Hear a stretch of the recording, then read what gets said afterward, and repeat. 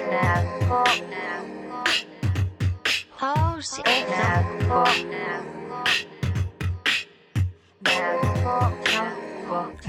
from the Victory Room, Brooklyn, New York, this is House of Knuckles! We are coming to you live from the Victory Room. That's right, in Brooklyn, New York. Thank you so much for listening to another episode of House of Nako. We are here, as I said, and here meaning, of course, as many are being forced around the country and around the world to either quarantine by choice or you're being forced to do it by state mandate, whatever. So yes, we're here as well doing that, but not allowing current circumstance or situation to steal our joy or stop our flow or hustle. So first and foremost, we just want to send everyone out peaceful vibes, healing vibes, wellness vibes. Let's focus on not falling for the fear and consumption narrative and be cautious. Obviously, keep your head in the game. It's not the time to completely close yourself up and stop listening to the corporate news narrative or even the fear narrative in a lot of independent news. Because that's all you'll see, whether you go, whatever platform it is, whether it's television, online, or a combination of both. But in order to survive, and not just survive hanging by your teeth, like survive with joy and with energy and with determination, with hope, looking forward, the only way for that to,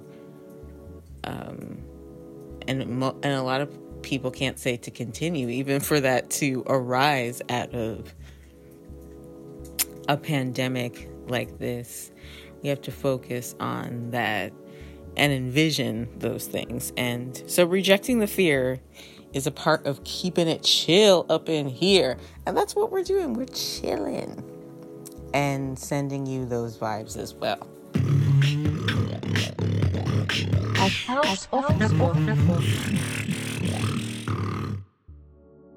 So we're not going to focus on the fear. We're focusing, first and foremost, I needed to dish and just kind of decompress, if you will. Decompress, deconstruct.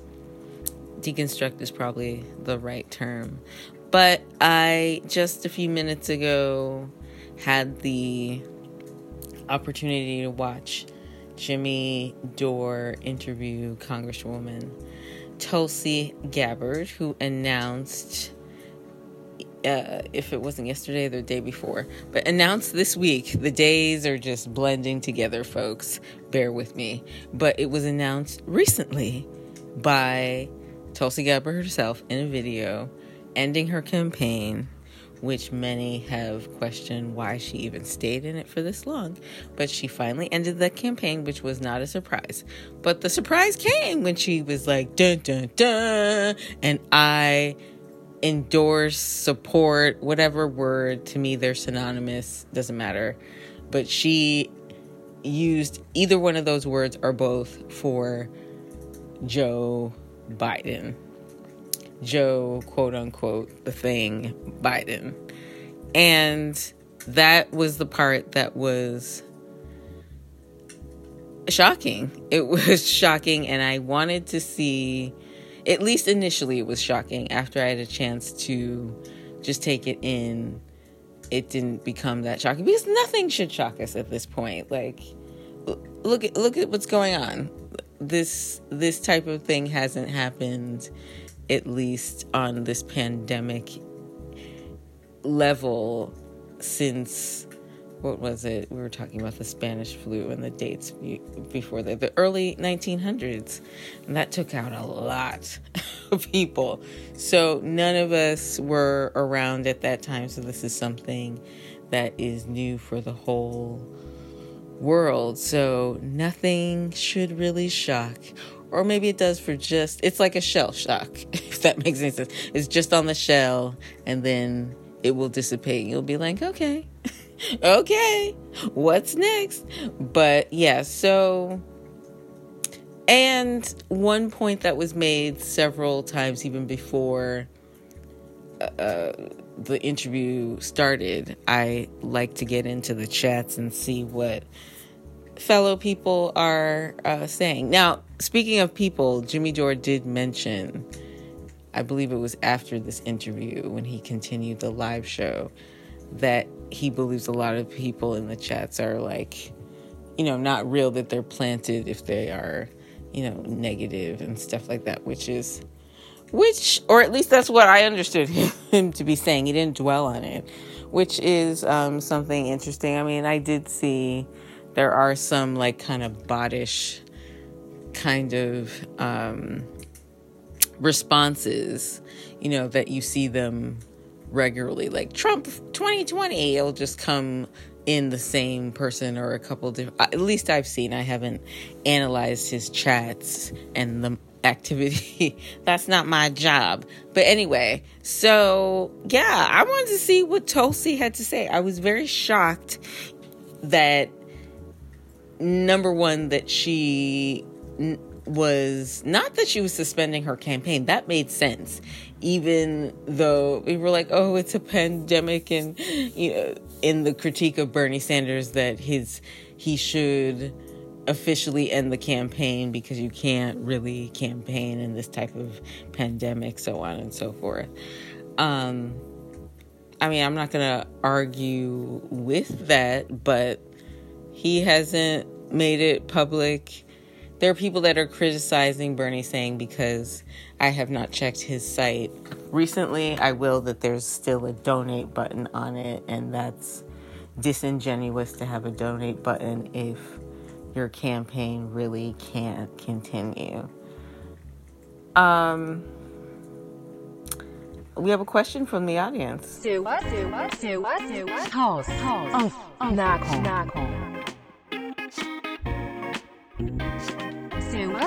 Is any campaign still running? Joe Biden's campaign shouldn't technically still be running either. Yeah, this is true. Why? That is a very good question from our audience. Thank you very much.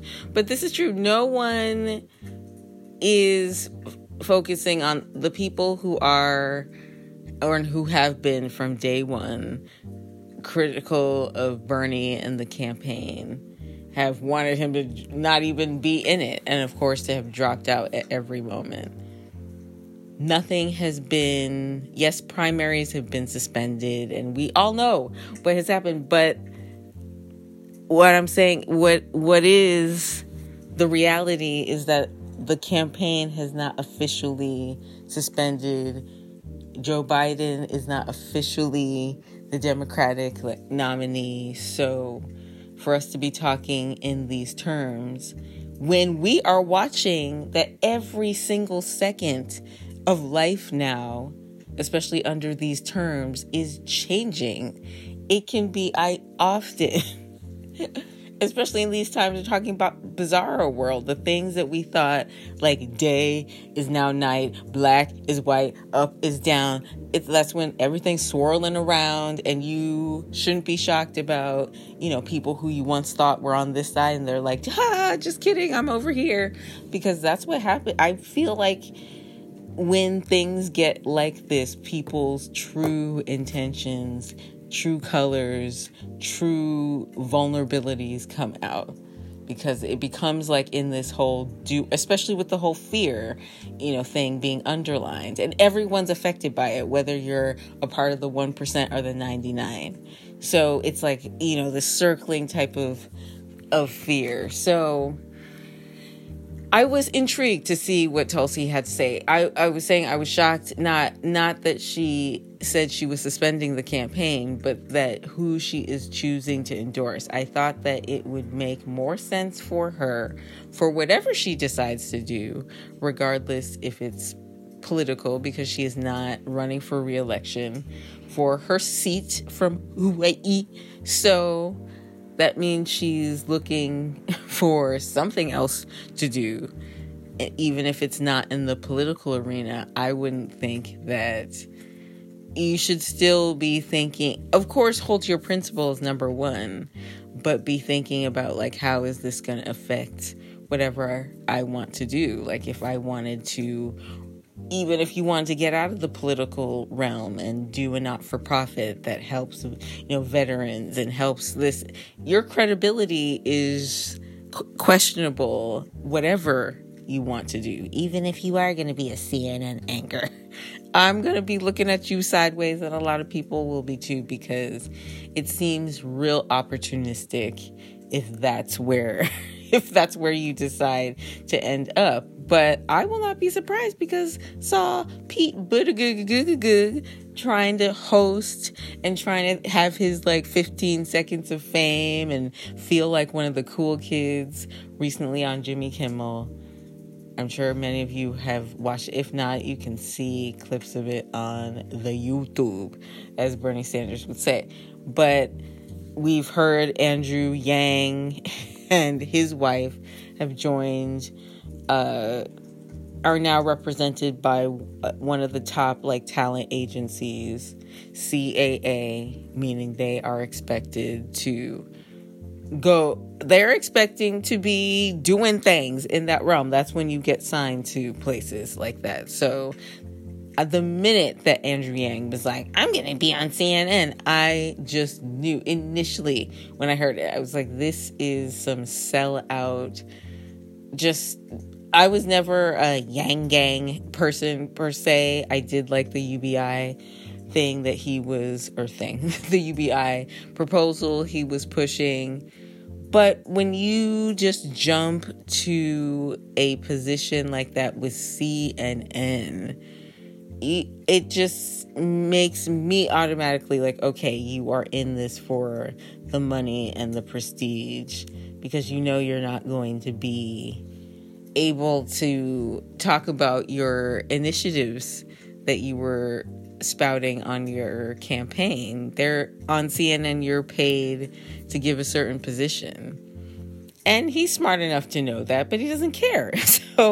And doesn't need the money or anything. So that's why it's so interesting. So it'll be interesting to see exactly what Gabbard decides to do if it's not in the political realm, but still, it was interesting. So I haven't even got into the actual interview, but this was the pre-interview, and I could tell from Jimmy's chat that people were really not happy with her, number one. And I didn't see any sort of I can't wait for Josie, I've missed her so much. Everyone was like, what, sell out, what, sell out. That was basically the whole theme of it. I was surprised so quickly that she would want to go on Jimmy Dore's show. But perhaps, no disrespect to Jimmy Dore, but I just wouldn't think she would want to expose herself to the criticism, because I know she knows that what the sentiment is, that people aren't like, oh my gosh, that's awesome. And she had to have known when she made that announcement that she was going to get a lot of blowback. But perhaps she thought doing the show would at least touch her base and she would try to explain. And I'll let you know what I think about that in just a second. At House of Nako. At House of Nako. At House of Nako. All right. So, the interview. It was like countdown. I was ready. And then I'm watching Jimmy Dore's wife. Okay, I need to stop calling her Jimmy Dore's wife. Miserable Lib was doing her whole readings, very selective things from the chat. You could just tell by the way she was talking that they looked visibly upset. You could tell that both of them were just besides themselves, but they pulled it together because of course this is a great opportunity to talk and interview this person, but it's also a person and a movement, or what they believed and what many of us believed and contributed to financially. You volunteered for this woman. You might have knocked on doors or canvassed in some type of way. You believed that she was a progressive candidate, that she had the authority and the strength and the tenacity to go up against the establishment. She wasn't afraid to call them out. She went up against the DNC, up against Hillary Clinton, calling her queen of warmongers. I mean, we really were like, all right, Tulsi. You know, I was not a contributor to her campaign, but I like the things that she had to say, and I definitely am a fan of Jimmy Dore. Been rocking with Jimmy since TYT times. So his not defense of Tulsi, but his admiration for Tulsi and his, not campaigning for her, but every time she was mentioned, and mentioned a lot, and I watch a lot of what he has put out. I'd say over 90% of the content that he's put out, at least on YouTube. And always with Tulsi, it was putting her almost in another category. And I know he wasn't alone in that. So to hear that she was out, I'm sure he could reconcile with, that made sense. But the Biden endorsement or support of Biden in any way, even mentioning Biden, is just unfathomable if you believe that Tulsi was this renegade progressive leader, and that could even have the strength to say, F it all to the DNC and start a third party, which is what this country needs. So yeah, they were visibly, both him and his wife looked like they had a long night, early morning. And this was taking a toll on them. It was something emotional for them, which goes to show that there is something to be said about separating a person from the movement. So, and to be conscious of that we can't put faith and stock in any human being, because we all have flaws. We all can, even with the strongest convictions, you can make mistakes. You're not going to be perfect. No one is. However, that being said, when you also are someone that takes a public face and a public stance, and you're asking people to stand with you, and you've had an ethic and a positioning that has been in one certain way, and then you do something like endorsing a candidate who has a serious track record of wanting war, waging war, loving war, not trying to stop it, not trying to do any of the progressive ideals and initiatives that you brought up. So for you to endorse this person for president in the midst of a pandemic makes no sense. It makes no sense. Many people are like, oh, she's being, blink twice, Tulsi, if you're being controlled, or if the DNC put their foot to your neck, which is what I thought. I was like, maybe she is being, but it could be perhaps not. I have no idea. I don't know if it's a real trying to give the screws to Bernie because she hasn't been embraced in the same way that she feels she stuck her neck out for him. Who knows?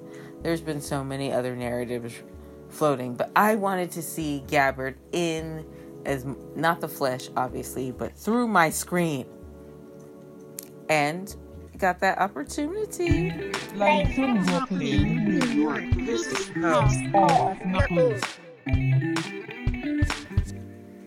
So it wasn't that long of an interview, and I must say, my first concern, I even wrote in the super chat, or it wasn't super chat, it was just a chat, excuse me.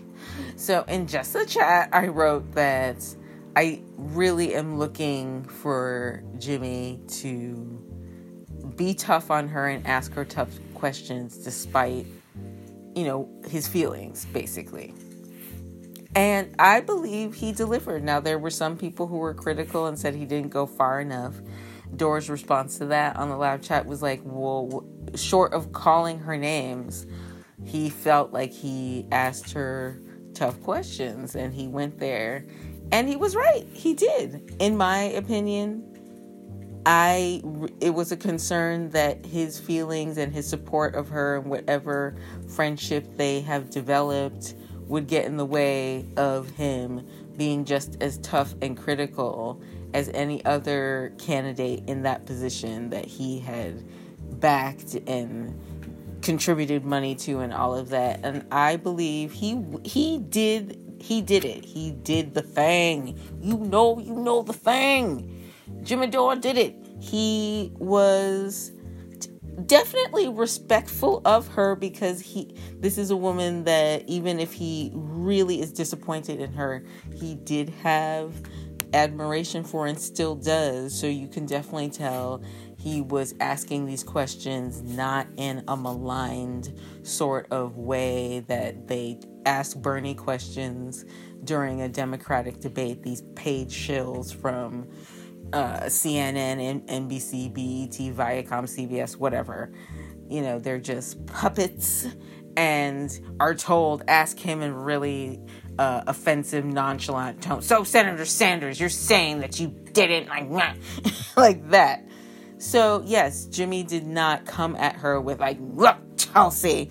And maybe some people were looking for that. That wasn't going to happen. That's not what I was looking for. But I was looking for him to really not give her these softball questions and be like, so, tell me, how are you doing? How's your family? Aloha, Hawaii. I did not want to hear about the weather or the palm trees, even though they looked so dope in the background. Hawaii looks beautiful.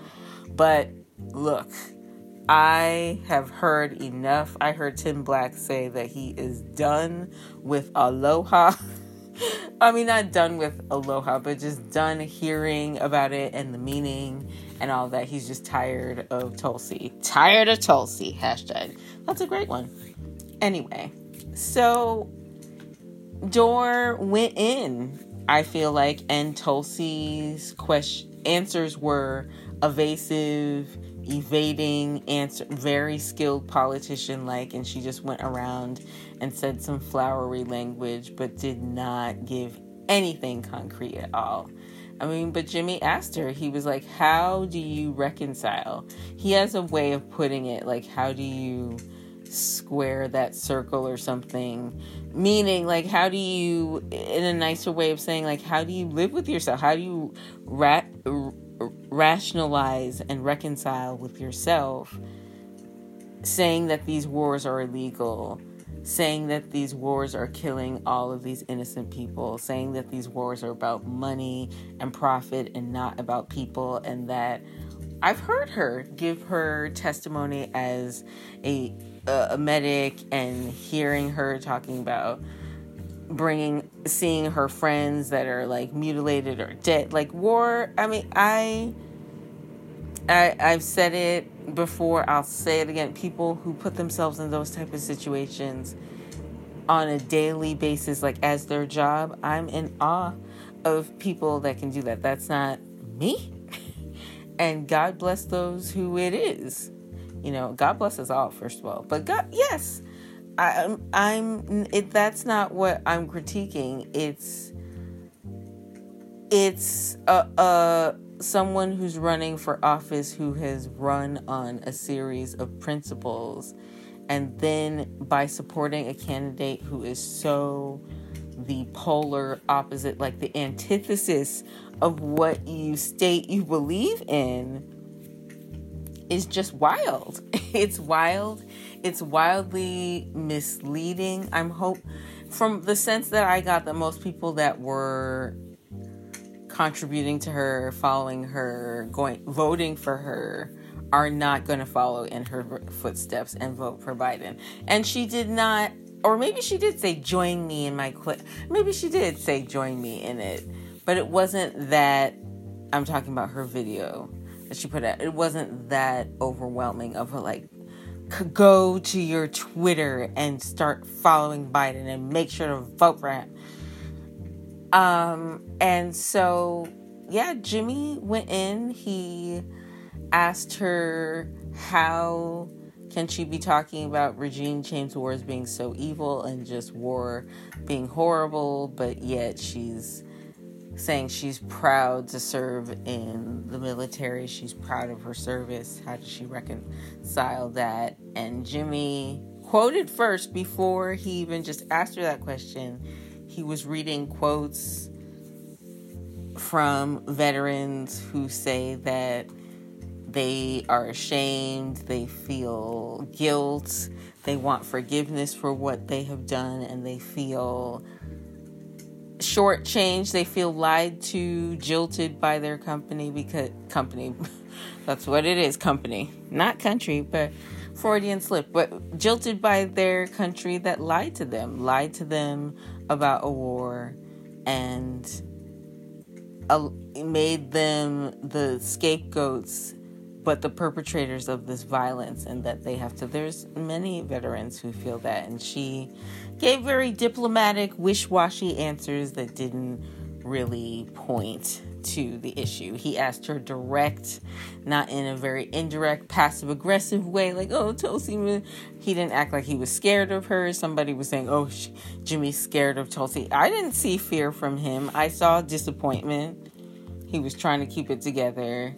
And he's still likes this woman, so he's not trying to diss her and call her an idiot to his face. I've seen him talk about people in his live show, most definitely. And on his show, I've seen him rip people, but not in an interview one-to-one. I've never seen him do that. That doesn't seem like his style. Even if he wanted to go in on her, he would do it after. But, yeah, I thought I haven't seen an interview like that or read one that was that in-depth and asking really tough questions like that. Like maybe like some Amy Goodman on Democracy Now! Like they kind of do some in-depth kind of questions like that. And I'm sure a lot of other independent ones do as well. I'm just, spitballing here. But, so yeah, he asked her directly, like, Biden, how can you even endorse such a person? And she falls back on that, well, I made a promise and signed an agreement saying that I would endorse the Democratic candidate, which Biden is not. I know, all the polls, you say he's going to win, and now I know. But I'm saying it still is not on the books. And until it's on the books and official, it's not. So, yeah, I know you signed that agreement. It's not official. So that using that as, this is my reasoning doesn't fly. And it didn't fly with most of the people watching who were chatting about it anyway.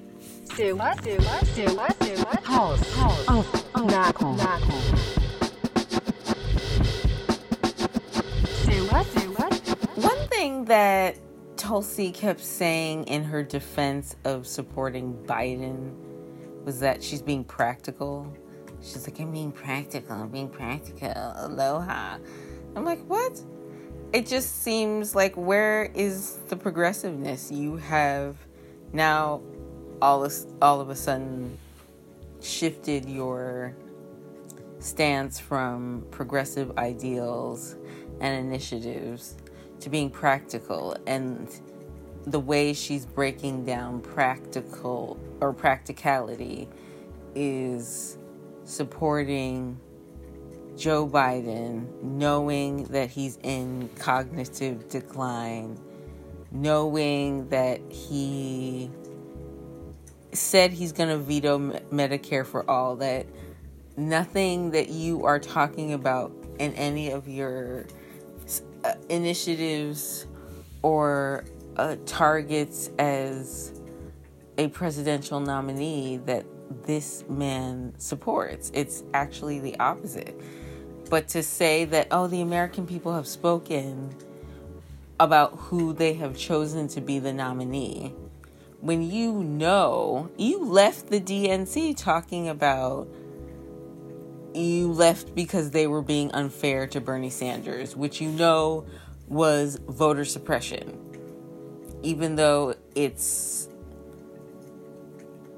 not available or because you didn't say these things. I'm not sure, but the support, or there isn't a lot of people in the Bernie camp, in the Sanders Institute, besides Sean King, I would think, that are focusing on, and Sean King is also such a questionable individual, but I mean, has a lot of scrutiny and a lot of controversy that follows him. But to me, he's the only person among these Sanders surrogates or the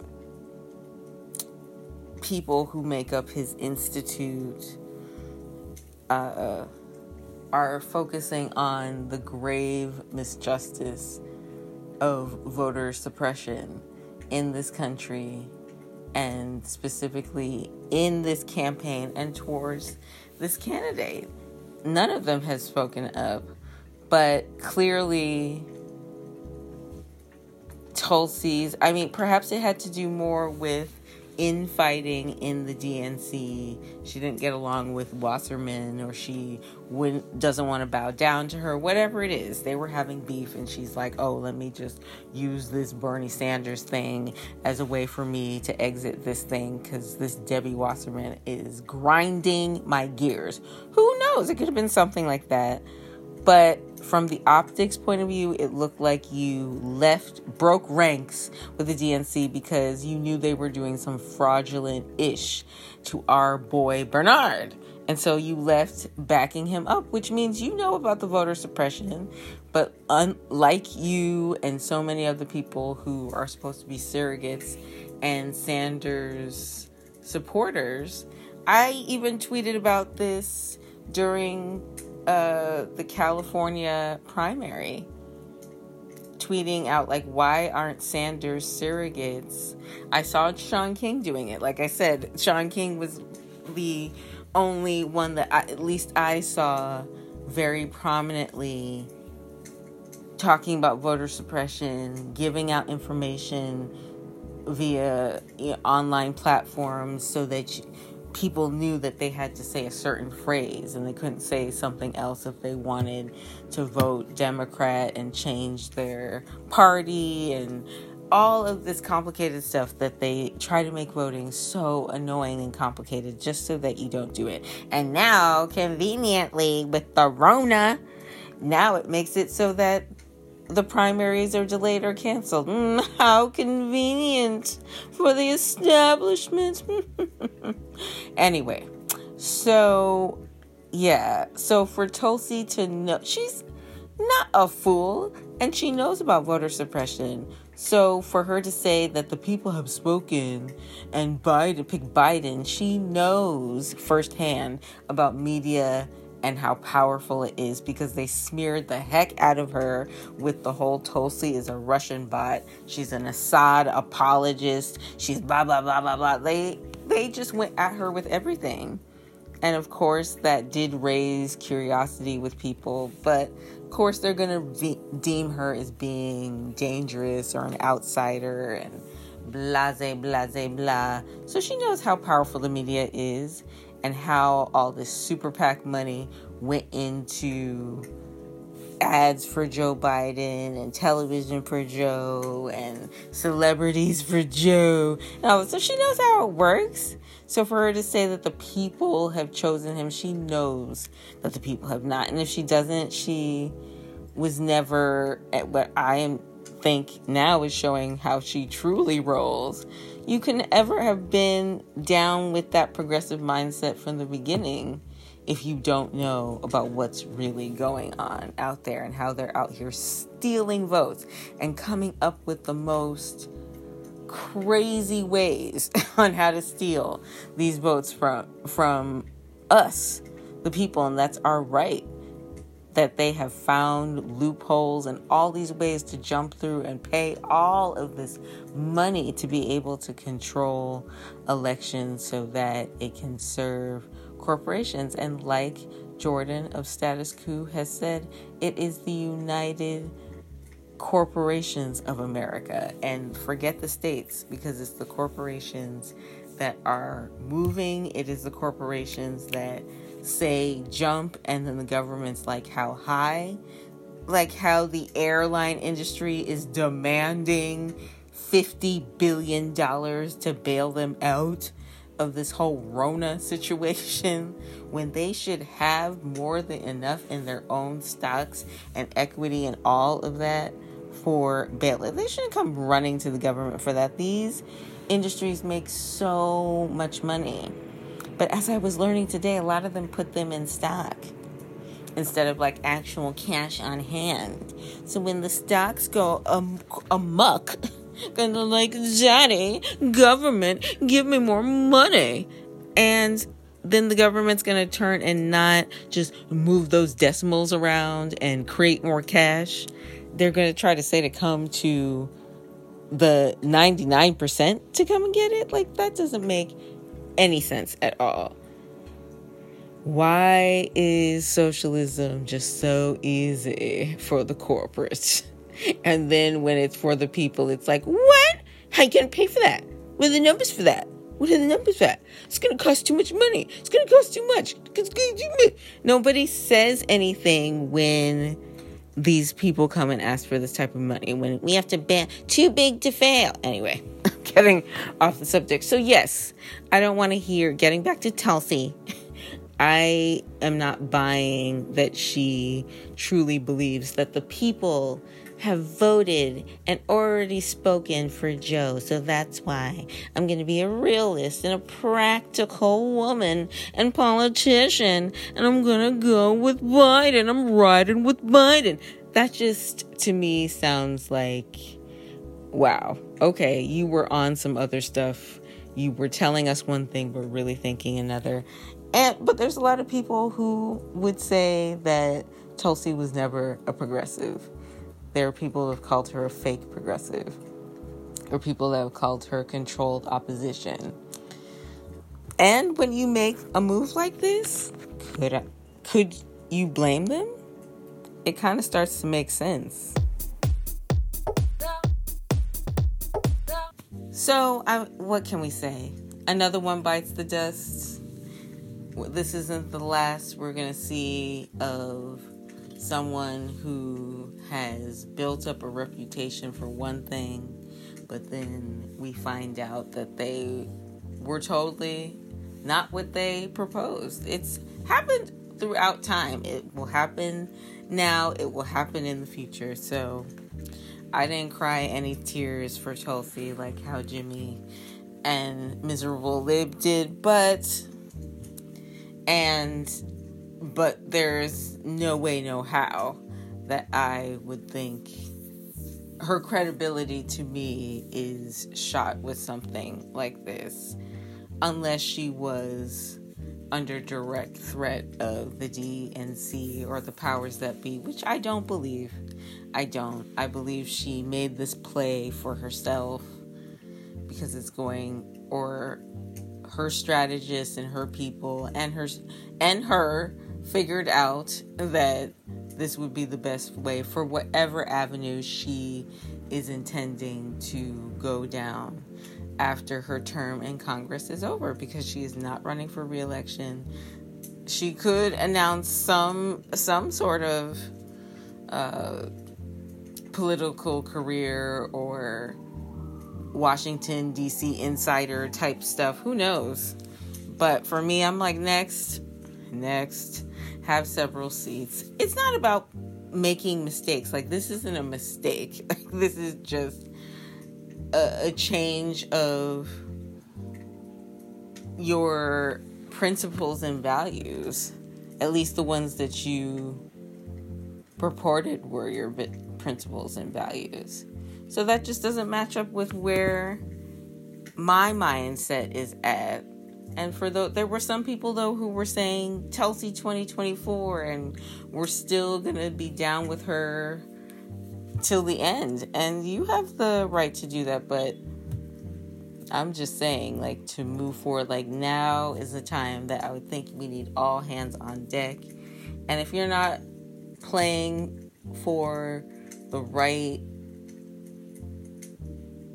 team, which is the human team, which is getting for the people 100%, and not just with, health care, and not just with one, thing that's for a position that you were in, but for the general welfare, wellness, and upward mobility of people. If you're not down with that platform, that's why this third party has to come up, for real talk. But before we do close out this segment, I did want to read an excerpt from a YouTube clip that was pulled down, essentially. And I think because, when YouTube goes and censors people under the guise of, what do they try to say? That you are violating some type of either copyright infringement or violating their rules about harassment or something like that. It's some sort of issue. A lot of people have said this is a way of censoring, taking off certain videos that point out the truth and not the narratives that corporate media is putting out. And so this was one video by a reporter, commentator, journalist, not sure, Debbie Lucenag. Probably not saying her name right. But a video, she's done some writings about Bernie Sanders being controlled opposition, Tulsi, and all these other progressive leaders. And I think it's interesting to hear this perspective at this time.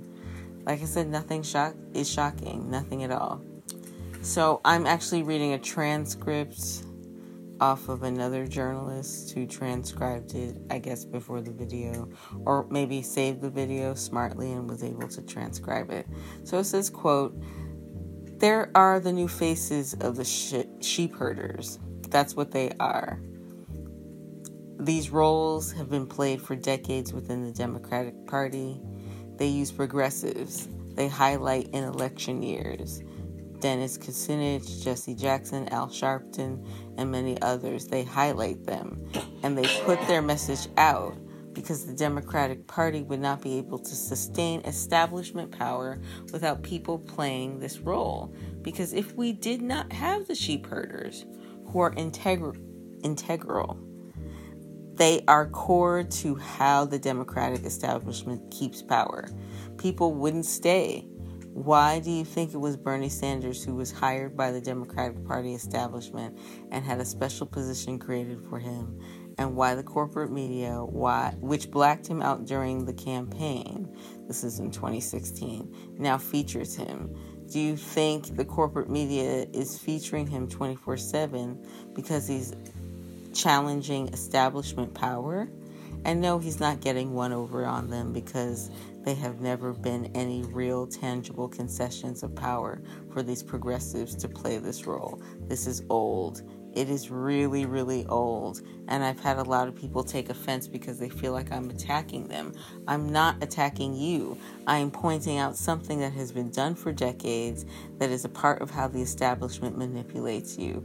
And they do it through the politicians that you trust. And this is what makes it so hard, because people will not accept that Bernie Sanders is an establishment politician. They think that Bernie is an outside politician, even when every action has been to throw the power that he actually has back to the establishment power, propping up Tom Perez, propping up Chuck Schumacher, propping up Hillary Clinton and propping up these Democrats, the very thing they say that they oppose with the Republicans. This is so crucial because this is how they manage people. This is how they manage us. You're not going to take the Democratic Party back from within, basically saying you're mad at their policies while shielding their corruption and their fraud and propping up the center politicians who hold true power within the party. You would have to tear down the corruption and you would have to expose the fraud. Instead, Bernie Sanders lies his ass off to blame Russia for what the Democratic Party, the DNC, and Hillary Clinton operatives did. He's shielding the establishment, and people do not get this. Ooh, Lordy Lord. Ooh, Lordy Lord. Ooh, Lordy Lord. That was a packed punch. She did a right and a left, and some Muhammad Ali stuff in the end. I mean, shoot. Can you really try to break that down and be like, no, this is, I mean, people who are establishment Democrats will find some point in what this person's commentary was and try to be like, no, that's not how it really is. But to me, I mean, I'd really have to search for something in that to say, that's not true. That's not true. Because, I mean, although I have supported our boy Bernard for a while, I cannot say that I can disagree with what was written here, what I just read, these quotes. Bernie has a lot of power, and it's just becoming more real the more that we get involved and you look outside of this corporate narrative and really look at what steps the campaign is taking and and tuning into what the people are saying, which is tuning into independent podcasts and vlogs and platforms like Jimmy Dorso and Status Quo and all these other places to really get a sense for what the people are thinking and not just what the establishment media is telling you people are thinking or telling you how to think or giving you that narrative. But yeah, there is real power in this movement. But the one thing this author is not really focused on, which is the truth, is that from the beginning there was a distinction that I think was very smart of Bernie Sanders to do, regardless of he once wasn't controlled but is now controlled, or when the controlling from the opposition happened or whatever. He made a distinction in this campaign to say it is not about him, it is about the collective. And anybody who was truly a believer in his campaign, it is not even about this man. So if he is like Biden, which is why in 2016 when he said go for Hillary and spoke up for her and went and campaigned for her even more than that woman campaigned herself, and she still did not win, is because the people knew that the movement was beyond Bernie. So if they felt, no, this woman is, yes, a woman, and we want to see a woman be president, but it has to be the right woman, it has to be the right person who's going to work for us. And Hillary Clinton's whole message, which was not a message, was I'm with her. She did not say anything about the people. She didn't say how we're going to be uplifted out of 8 years of failed policies from President Obama. She was like, yeah, we're going to extend this Obama stuff and then go back to the Clinton stuff and then add my stuff in it, which would mean horrible times. That's why she didn't win, on top of so many other things. House of Knuckle. So, with Bernie, regardless of him, the person, where his motives are, or what he's agreed to do, and what we know publicly and what we don't know in private. This goes beyond Bernard Sanders. It's about a movement that wants to see a paradigm shift, not just in this country, but globally as well, for that finally for people to be placed over profit, and for us to live in a society where it is not one that is so imbalanced, because nothing can exist harmoniously that is imbalanced. Your body can't live harmoniously if it's imbalanced. What is it? Abraham Lincoln says a house divided against itself cannot stand. And I'm sure there's some biblical scripture to back that up too, just for y'all to feel good about it. But it is the truth. This is it. The yin and the yang, the ebb and the flow. That's what it has to be.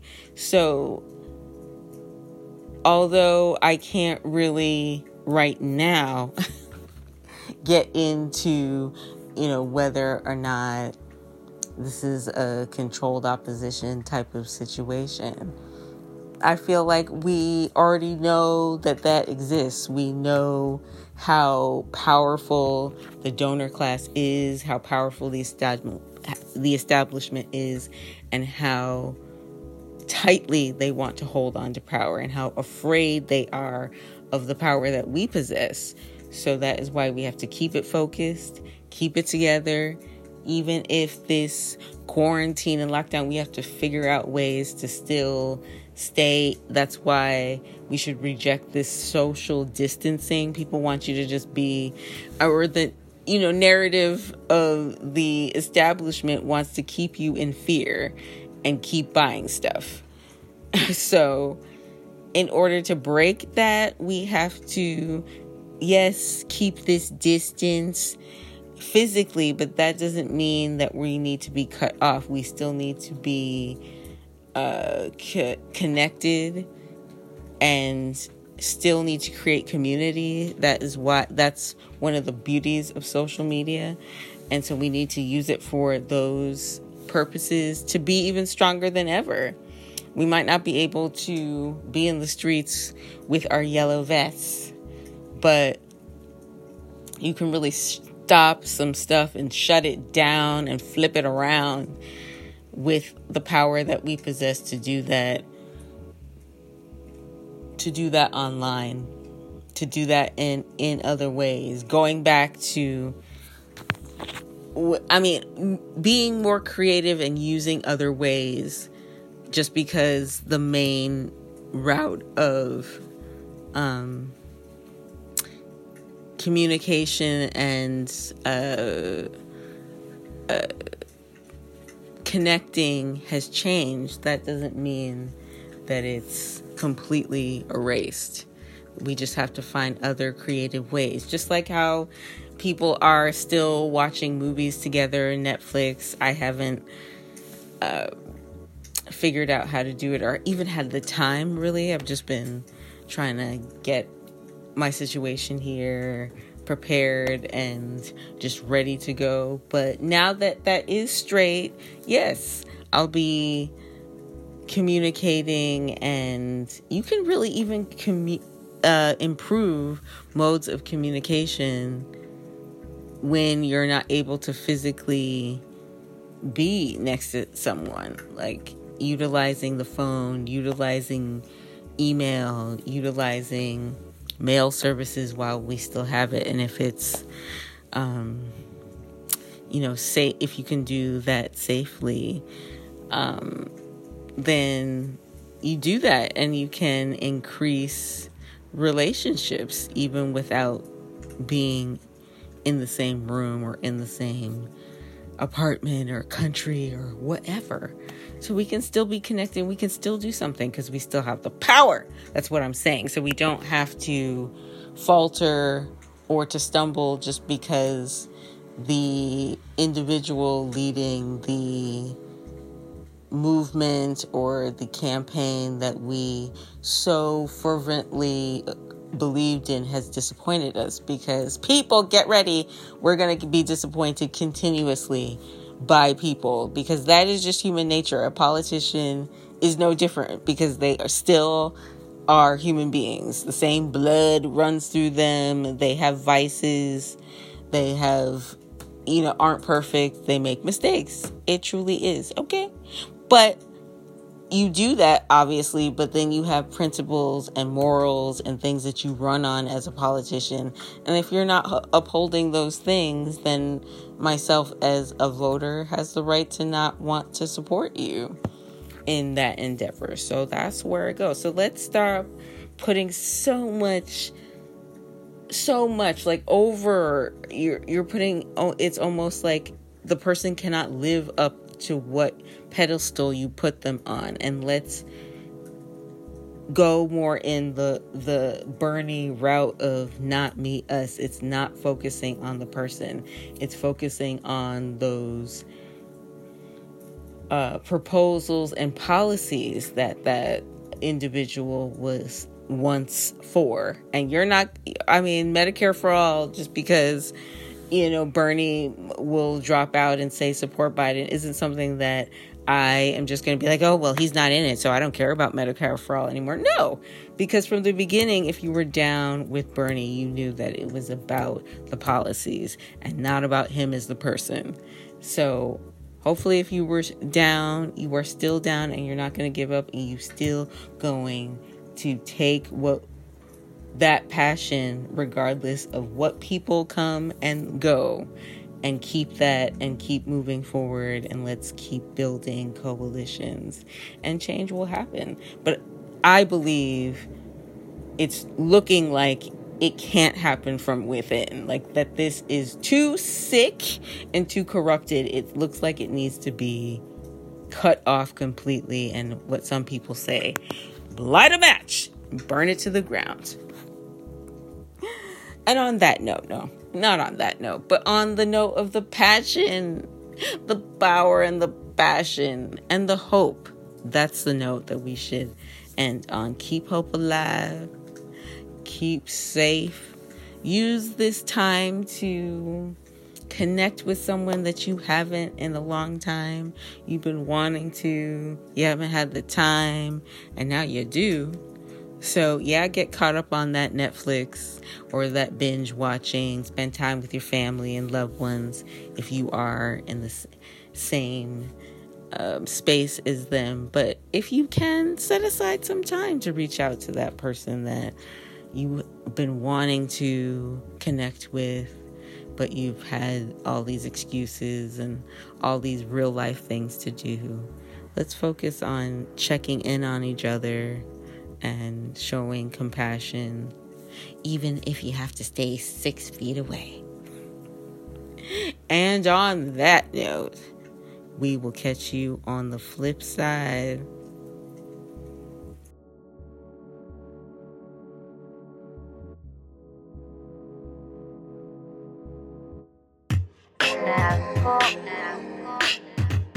House Echo.